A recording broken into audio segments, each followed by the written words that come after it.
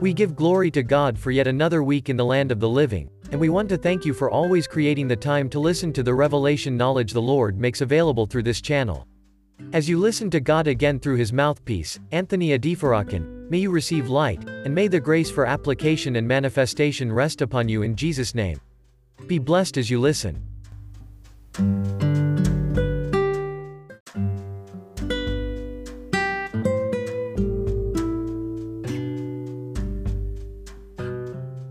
Let us pray. Our Father and our God, we thank you for preserving our lives to witness yet another week in the land of the living.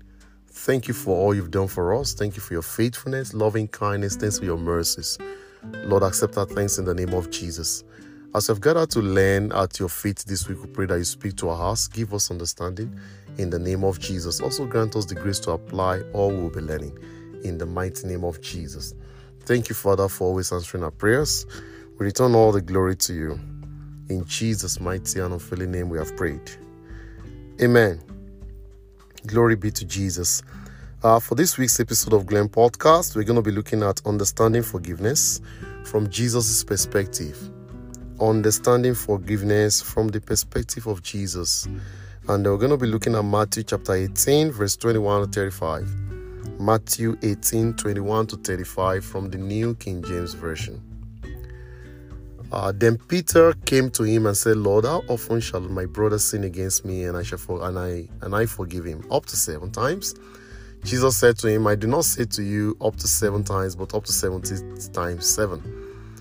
Therefore, the kingdom of heaven is like a certain king who wanted to settle accounts with his servants. And when he had begun to settle accounts, one was brought to him who owed him 10,000 talents.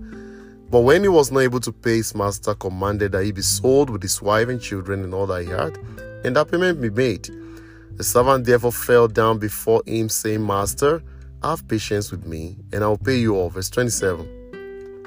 Then the master of that servant, who was moved with compassion, released him and forgave him the debt.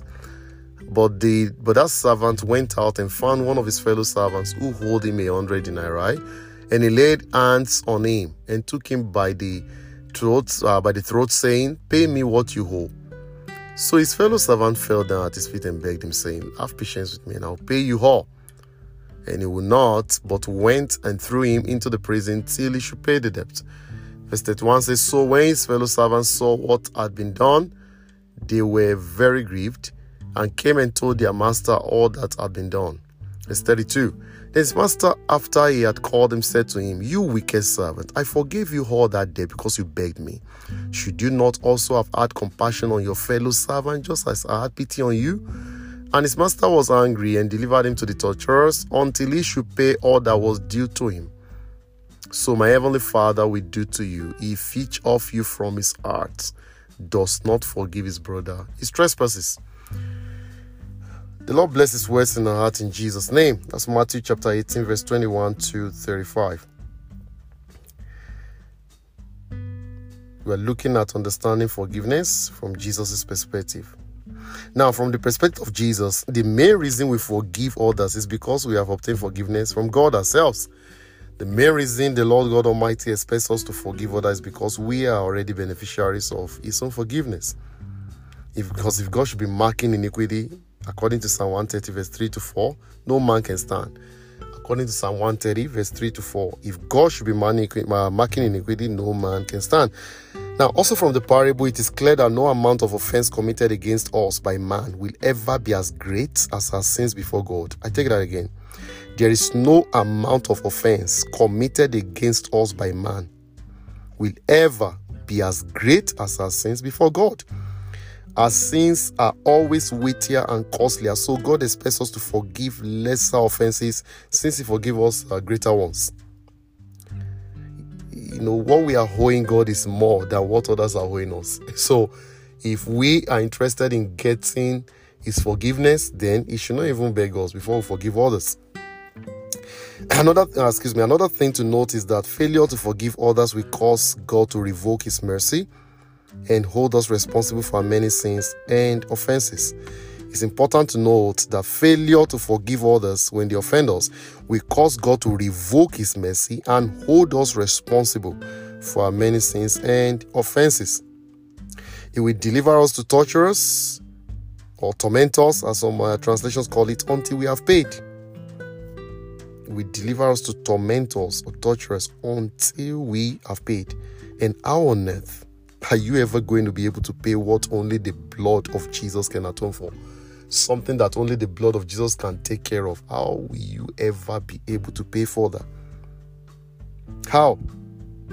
It simply implies eternal damnation. It means you are lost eternally. That's the implication. So you take it from me. You benefit more when you forgive. If you want, you can write it down. If you want, you can make that the principle to live by. You benefit more when you forgive than the person you are forgiving.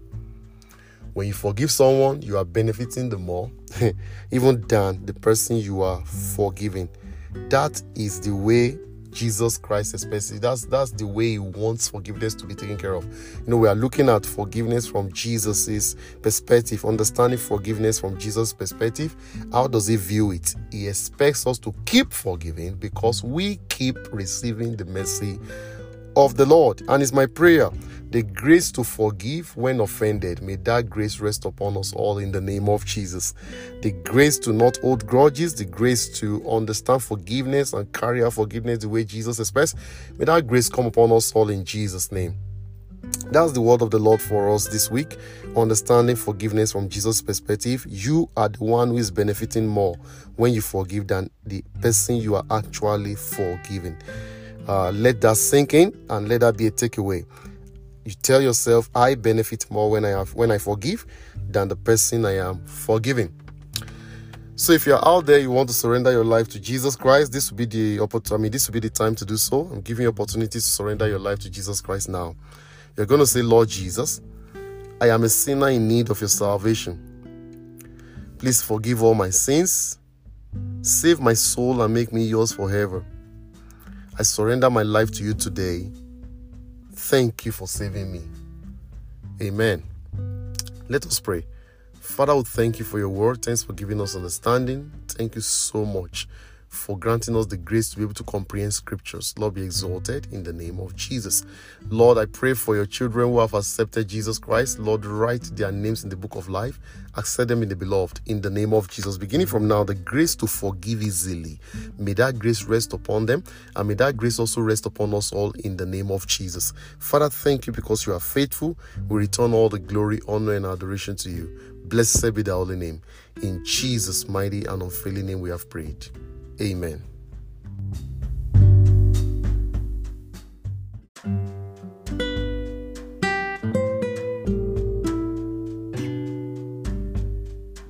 We give thanks to God for the revelation of His Word. If you said that prayer of salvation, congratulations. Your sins are now forgiven and your new life has begun. Please locate a Bible-believing church near you and start fellowshipping with other believers there. Or if you need help in learning how to live this new life in Christ Jesus, kindly send us a message through our website, www.glome.org, and we will respond accordingly. We will meet again next week for another episode if the Lord has not returned. Until then, keep enjoying your freedom in Christ Jesus. God bless you.